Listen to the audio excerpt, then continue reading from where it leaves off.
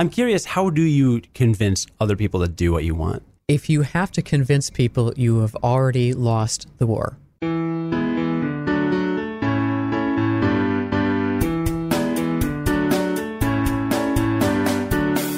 Hi, I'm Cody Goff here with Ashley Hamer, and we are with the award-winning Curiosity.com. This week, we're going to talk about the power of persuasion and answer the age-old question, how do you get someone to listen to you? Every week, we explore what we don't know because curiosity makes you smarter. This is the Curiosity Podcast.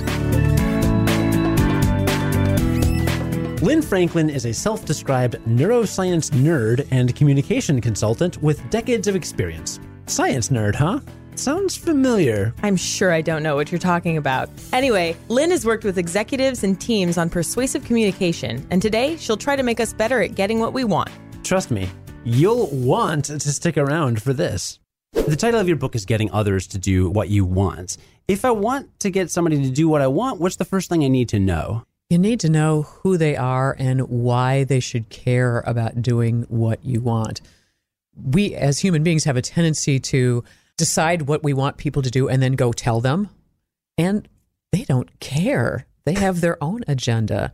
So how can you present your idea in a way that increases the chances that they'll actually want to do it? And in order to do that, you need to know who they are and what motivates them and how to reach their brains and how their brains work. So you need to understand what they want and then think about what you want and then kind of make a little bridge that connects the two and give them that bridge? When I do message development for companies, a lot of times they know what they want to say. And I take them through a process where I say, okay, what is it that people actually want to know about what you do?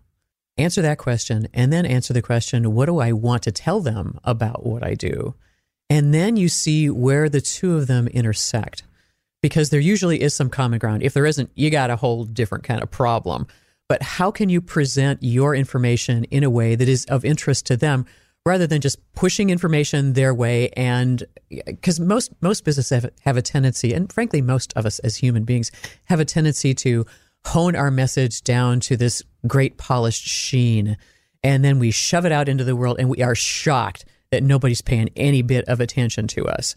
And that happens because we're not paying attention to the needs of the people we're trying to reach. You have to put it in a way that's of interest to those people, not just of interest to you. It's the difference between pushing a message out and getting people to pull it toward them. Now, is this a business context only, or does this apply to personal relationships? Oh, it works everywhere. I say all the stuff that I talk about as far as persuasion goes works as well at home as it does at the office. Really? Okay. And it's probably easier at home because you generally know the person that you're talking to there. One would hope. One would hope. But in a business context, let's say you're starting a brand new job or something and you don't know these people that you're working with now. Where do you start to unpack what they want? And what I love to do is talk about how people's brains work and presenting information in a way that appeals to their particular brain. Research shows that it's called the VAK model. Visual, auditory, kinesthetic. And this is how our brains work. So 75% of the people in the world are visual thinkers. That means they process information. Their brains literally think in pictures and images. Then 20% of the people in the world are listeners, auditory thinkers. They think in words and sounds. And 5% of the people in the world are kinesthetic thinkers. They think in feelings and tactily. And how can you tell what the person is who's sitting across from you, which of those three things? Well, usually 75% of the people in the world are lookers. So that's usually a good place to start.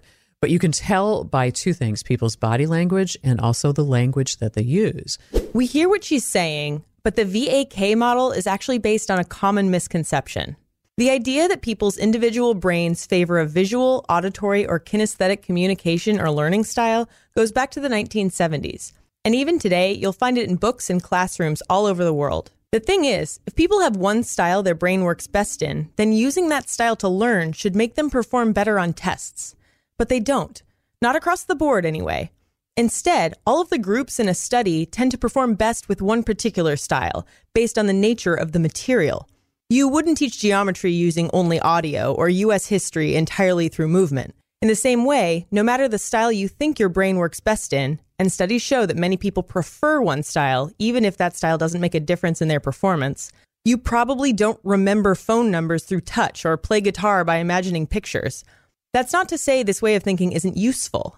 It helps you remember that people don't all think the same way. So to get through to someone, you need to tailor your message to them and them alone. Does this scale to things like mass media and comedians or politicians addressing huge crowds of people? Because, of course, there's going to be a mix in their audience, right? Like, what is it that is so persuasive about what they're doing on a larger scale? There are a couple of things at play here. If we were just talking about how people's brains work, then yes, if you're standing up in front of an audience, know that most of those people are lookers. So use more visual language to pull those people in. But don't forget the auditory language and the kinesthetic language as well, because that pulls in the rest of the audience. There are also, I'm a neuroscience nerd. I study how the brain works and how to use that information to create connection. And so let me give my quick commercial on persuasion, which is most people have a negative connotation with persuasion. So if I were to say, Cody, what's the dark side of persuasion for you? What are some of the things you would be thinking? Manipulation, of course, or control, things like that. Yeah. Mm-hmm. And so here's my belief about persuasion is that you and everybody who's listening to this audio, you have a gift by virtue of your background, your education, your life experience. Even if we sat you down in a room with somebody who did something exactly the same exact job that you have, they can't do it in the same exact way because their life has been different. But what that means is that with this, which means this is your gift, and with this gift comes responsibility. So you have to be able to present your gift in a way people can see, hear, and feel it, and increase the chances that they'll get what it is that you have to offer. So persuasion is not about manipulating anybody. It's about knowing what your gift is and knowing how to present it in a way that people can get it and then make a good choice about the information that you're presenting. So persuasion is actually about giving other people what they want, and then they're more likely to give you what you want. Perfect. But that's the first step in the process, and right. that's where you kind of draw the line. What happens, and so more neuroscience again, there are things in your brain called mirror neurons, as in mirror on the wall. And what happens is when you are in somebody else's company, there's part of your brain that's looking at what their bodies are doing. And it's prompting you to give them the same kind of body language back. Yeah, this tracks back to the old days when we were all in tribes. And the last thing you wanted to do was be really different from everybody else in your tribe, because then you might get left behind. Mirror neurons are super interesting. They were first discovered in the early 90s by Italian scientists who found individual neurons in the brains of macaque monkeys that fired not only when the monkeys, say, grabbed a banana, but also when they watched another monkey do the same thing, or even when they heard another monkey doing that in another room. Further research found that these mirror neurons don't respond to just any action. Pantomime, make a meaningless gesture, or make a random sound, and the neurons don't fire. They seem to only activate in response to actions that have clear goals. That means that if you want to activate someone's mirror neurons with your own actions, you can't really fake it. You've got to mean what you do. So part of your brain is looking at the people around you and prompting your body to do similar things. What I'm saying is let that stuff happen. So be aware of how other people's bodies are looking in space and let your body do similar things. It's not going to change how your brain works. I will always think in words and sounds. But if I want to build rapport with other people, one of the best ways to do that is to give them the same kind of body language. Because if I were sitting here leaning back with my arms crossed and not giving you any eye contact, you wouldn't feel a great connection with me, and you certainly wouldn't want to do anything that I suggest. Oh, and by the way, one other point. Your brain thinks in all three ways. Your brain thinks in pictures and images, words and sounds, and also feelings and touch. But you've got a dominant style, just the way you have a dominant hand. So I say tap into all of that stuff. By using the body language that makes you feel comfortable, it doesn't change how I think, and it doesn't make me feel uncomfortable because I'm trying to create connection here. And so what it becomes is a learned behavior. I'm paying attention to you. It's easy for me to do that now because I've been doing it for so many years. So if you are a listener and you don't like giving people eye contact and you'd rather be sitting on the fringes, well, number one, know that about yourself, but also two, know that other people will have a different perception of you because that's not what they expect. The tough thing about all of this, now that you know how your brain works, is that you have a tendency to treat everybody as though they are the same as you. Not only do you have the tendency to treat everybody as if they're the same as you, you also have the tendency to assume everybody thinks like you do. This is called the false consensus effect. Basically, you assume your own values, ideas, and motivations are normal, and that most people share them. This makes sense, since you make sense of the world using information you have on hand, and your own thoughts are always on hand. Not to mention the fact that you tend to associate with people who think like you. But when you're persuading people, this can backfire terribly. If you go in assuming you know how the other person is thinking, you're less likely to listen to their point of view. So be aware of your biases, keep your ears open, and hear what they have to say. You know, another good way to get someone to listen to you is to cook something delicious for them. And thanks to one of our sponsors, I've been doing a lot of that lately. I'm talking about HelloFresh, a meal kit delivery service that shops, plans, and delivers step-by-step recipes for you to cook, eat, and enjoy. Just the other day, I made some Carolina barbecue chicken with stovetop mac and cheese, and it only took me 20 minutes. That's because HelloFresh recipes are simple, including lots of one-pot recipes for seriously speedy cooking and minimal cleanup. Most recipes only take around 30 minutes, and each week there's a 20-minute meal on the classic menu for when you're extra short on time. If barbecue isn't your style, then hey, that's okay. HelloFresh offers a wide variety of chef-curated recipes that change weekly, including classic, veggie, and family plans. You'll get a variety of meat, fish, and seasonal produce with your classic plan, vegetarian recipes with plant-based proteins, grains, and seasonal produce with your veggie plan, and quick and easy flavor-packed meals for the whole household in the family plan. All the ingredients come straight to your door in recyclable, insulated packaging with pre-measured ingredients in each meal kit, so you know which ingredients go with each recipe. And they'll deliver on your schedule, so you can pick your delivery day and even pause your account when you're out of town. For $30 off your first week of HelloFresh, visit HelloFresh.com and enter promo code Curiosity30. We'll also include a link in the show notes, but again, that's HelloFresh.com with promo code Curiosity30. And, well, if you're a looker, at least you hit 75% of the world. You know, the rest of us don't.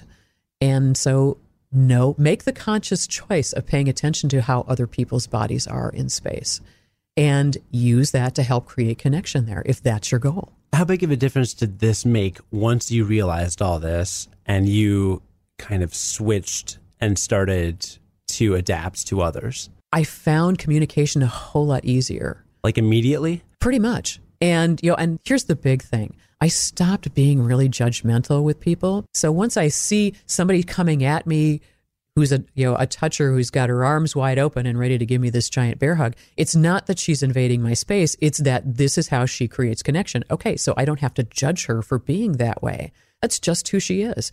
And that for me is incredibly freeing. I don't have to make the rest of the world like me and then punish them for not being like me. Yeah.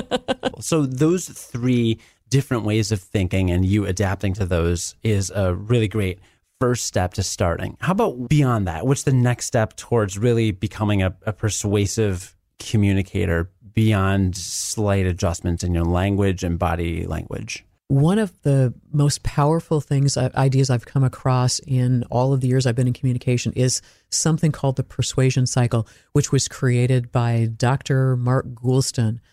And he, among other things, does consulting for hostage negotiation for federal agencies.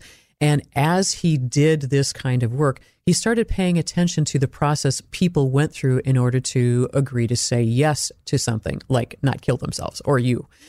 And what he noticed was a whole series of steps that he mapped out in the persuasion cycle. And when you're with somebody, to know where they are in this cycle is really useful.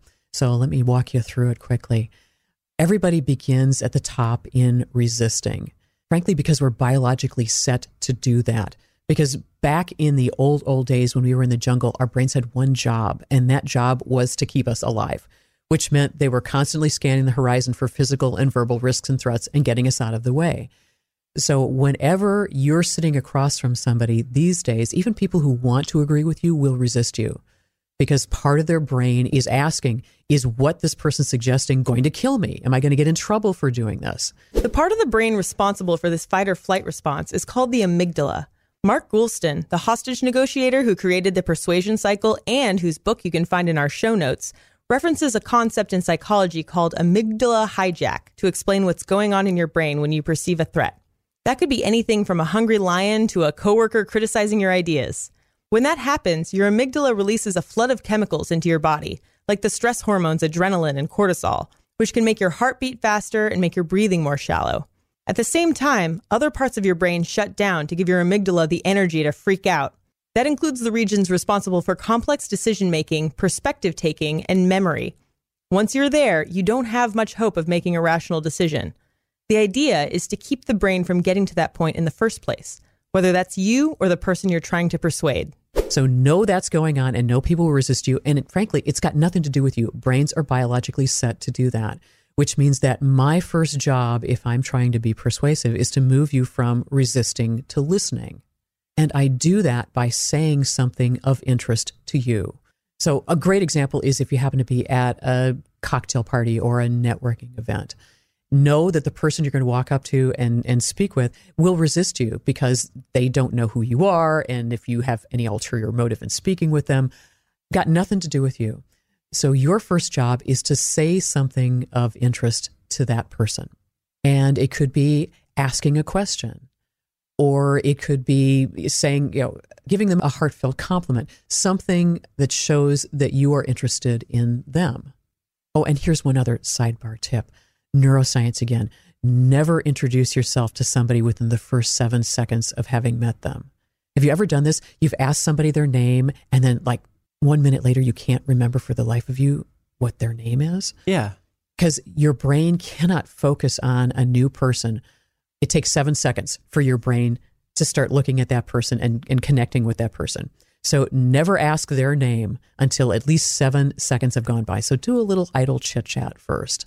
Let the 7 seconds go by. By that point, your brain is focused on them, and then you can ask their name, and then you'll remember it. Ask those questions. Have that little idle chit chat, which also gets your brain to focus on theirs before you ask their names. And obviously, then say their name and look in their faces as you're saying their name, and that will help you remember their names as well. Also, great tip. Another reason we all tend to be so bad with names is because when you're meeting someone new, your brain is attempting to do a lot of things simultaneously. You want to give a good impression, so you focus on smiling and making eye contact, but at the same time, you're facing all this new information, what their face looks like, what their voice sounds like, how they shake hands. Even worse, you're saying your own name and probably already coming up with what you'll say next. Psychologists call this the next in line effect. When you're simultaneously giving information and taking in information, one of those things will fail. To fix that, take a moment to associate the new person's name with something you already have stored in your memory. So if you meet someone named Cody, maybe picture a bunch of computer code while you look at their face. That could help make an association between your working memory and your more reliable long-term memory. I know how to make a great impression on someone after you've met them. Me too, and one of our sponsors can help. We're talking about Love Pop. Love Pops are unforgettable gifts you can send in an envelope. It's basically the next generation of greeting cards. We really mean next generation. These are 3D laser cut cards designed by naval engineers on cutting edge software. Get it, Cody? And each one is handcrafted and assembled in the Asian art form of slice form kirigami. Have you ever opened a pop-up book? Love Pop cards are like a super elaborate pop-up book that's just better. You seriously have to see them. The purpose of every Love Pop is to create a moment of connection between you and the people you care about. And believe me, this will get a person's attention. Everybody likes getting a greeting card. I gave one to my friend's 5-year-old daughter, and she just kept opening and closing it over and over again because it was so cool inside. That's what I did when we got them in the office. And you can unlock special pricing for 5 or more cards and get free shipping on any order by visiting lovepop.com/curiosity. We hope Love Pop can help you share the joy of the holiday season with your friends and family this year. Again, to unlock special pricing and get free shipping on any order, visit lovepop.com/curiosity. So say something of interest to them and frankly, ask them questions and get them to speak. Because what ends up happening is that, number one, you learn more about who they are and what they do or what's important to them in this conversation. And then that means that whatever you ultimately end up saying back to them, you use the information they have given you as a reference point so you can say things that are of more interest to them. So I'm going to speak with an engineer much differently at a cocktail party than I'll speak with an attorney. But first, I've spent the time getting to know who they are. The other great thing about that is that because I've listened first, then what that means is that it's called the rule of reciprocity. They're more interested then in reciprocating. I've listened first. Now they want to ask me. They want, turnabout's fair play. They want to ask me about me. So I've built goodwill without really having said anything, but just showing that I'm interested in them. Because the idea is to move people from resisting to listening, which is the second step in the persuasion cycle. And you do that by either saying something of interest or showing your interest in them. And then the job is to move from listening to considering. Because once again, if you have a point of view and you wish to persuade somebody of something, now you have more background on them, you've built goodwill. Then when it's time for you to present this idea that you want them to consider, there's already some rapport built there. Because the idea is to move people from resisting to listening, you need to say something of interest, and to move them from listening to considering, you have to say something about them, something that they will care about. You need to have a conversation at this point.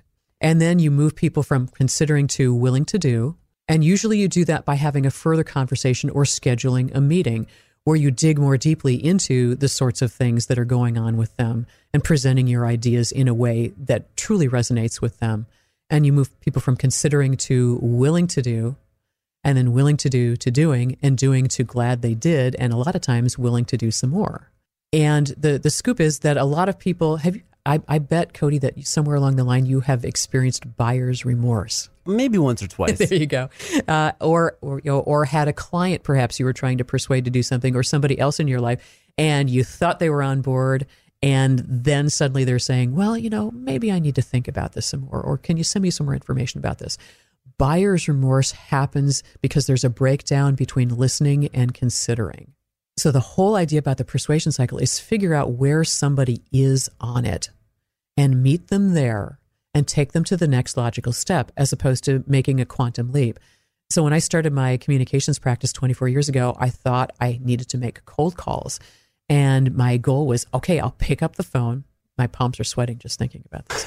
I'll pick up the phone and I'll have a 5-minute conversation and I'll get a new client. And of course, I stink because now I have a framework for this. I know what I was trying to do is move somebody from resisting to willing to do. And I was skipping all those buy-in steps of listening and considering first.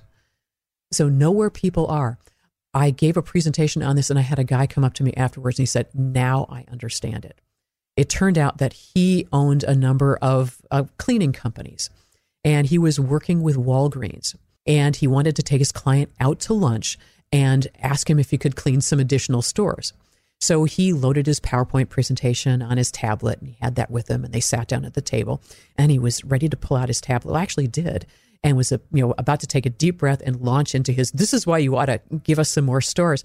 And the client actually took the tablet out of his hand and closed it and said, Andreas, you already have the job. Let's have lunch. Andreas was treating the client as though he was in resisting, but because he had already had an experience of Andreas's company, he was in willing to do. Yeah. So you present information in a different way depending upon where people are. That's very interesting. I could also, this is a very different context than business. I could see this even working in the dating world. Oh, you bet. It's all about creating connection and building rapport. And you do that pretty much every place in your life, except when you're alone. Yeah. Not a great place to build too much rapport. And it is also funny that I read a lot on the internet and I see the way that people talk to each other about controversial issues like politics. And I don't think that they're even on any of these steps in this cycle. Mm-hmm. I think everyone's just yelling. Yeah, you're right. They're busy telling people what to do and what to think. And, when your parents said, because I said so, you didn't want to do it, did you? No, right. Not at all. Yeah. And not to get into politics, but yeah, I see posts all the time on every side of every issue. And it's just, you're just yelling something and no one is going to listen because no matter where people are, resistance, whatever it is, they're not going to listen to you. You really have to have conversations and have some empathy and kind of meet people in the middle a little bit to really make any progression with any kind of communications. So this is all very, very helpful. Good, I'm glad. I do want to end with the curiosity challenge. And you've taught me a lot about communicating. So I have a random piece of trivia for you. This is something that I read on curiosity.com. And you too can find it on curiosity.com. So every year, the new Marist Institute of Public Opinion releases their poll results for that year's most annoying phrases. For 8 consecutive years, one word has been voted the most annoying word in the English language. So here's your question. Based on those polls, what is the most annoying word in the English language? Well, I don't know that poll, but what I do know is when I hear the word synchronicity, it makes me want to puke. I will say that one of my least favorite words is probably paradigm, but neither of us are, right. are correct. According to these polls, the most annoying word in the English language is whatever. Whatever. Yeah, I see. I saw you nodding. In violent agreement. Yes. So, yeah. And I believe you brought a piece of trivia for me as well. Yes, I did.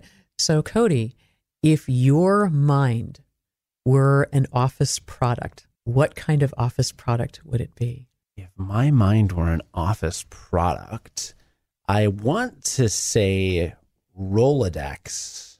Is that right? Tell me why. I want to say Rolodex because information is sorted into categories, just like a Rolodex does. And you can fit lots of different things into those categories. And then you pull out a card and then there's more information on that thing. So it's kind of your brain categorizes things into broader categories and then you can kind of drill down from there. Is that right? If that's how your brain works, that's exactly right. No, it's funny because I say the same thing. I say if my mind were an office product, it would be a Rolodex because it's highly associative. You say something to me and it's like I flip until I come up with something that matches what it is that you've said, that I make some association with what you've said. We will post a link in the show notes to getting others to do what you want. And Lynn Franklin Wordsmith, thanks so much for being on the Curiosity Podcast.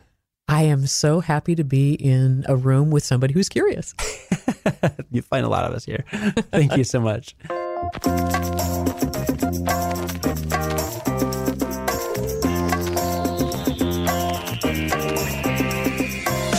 I know you love learning new things, and I've got one more thing for you to learn in this extra credit question. In 2016, researchers had volunteers ask strangers to complete a brief survey. The strangers were 34 times more likely to complete the survey if the requests were made in one specific way. What was it? The answer after this. Do you like surveys? Well, I've got some really good news for you if you do. We want to hear your thoughts on the Curiosity Podcast, so we created a super quick and easy survey. Please visit curiosity.com/survey and answer a few questions so we can make our podcast better. Again, that's curiosity.com/survey. It's quick and easy and will really help us bring you better content every week. There's a link in the show notes too, but one more time, that URL is curiosity.com/survey. We really appreciate the help. Explore history's surprising connections with a new podcast, The Thread with Ozzy. It's like a cross between revisionist history and 6 Degrees of Separation. You'll discover how various historical strands are woven together to create a historic figure, a big idea, or an unthinkable tragedy. Like how John Lennon's murder was actually 63 years in the making. Witness how their stories hinge on the past and influence the future. The show is already a chart topper. Get The Thread with Ozzy, that's OZY, on Apple Podcasts or wherever you listen. That 2016 study had 45 volunteers ask 450 people to fill out a survey, half asked over email and half asked in person. The strangers who got the request in person were 34 times more likely to fill out the survey than the strangers who were asked over email. What's more, when the volunteers were asked beforehand to predict how many of their strangers would fill out the survey, both groups thought it would be roughly half. People are way overconfident in the effectiveness of text-based communication. You can read all about this and lots of other cool stuff on curiosity.com. That's all for this week. Please send us an email at podcast@curiosity.com if you have any questions about anything we talked about today. And feel free to let us know how we're doing. You can also follow us on Facebook, Twitter, and Instagram at curiosity.com. Feel free to say hi. For the Curiosity Podcast, I'm Ashley Hamer. And I'm Cody Goff.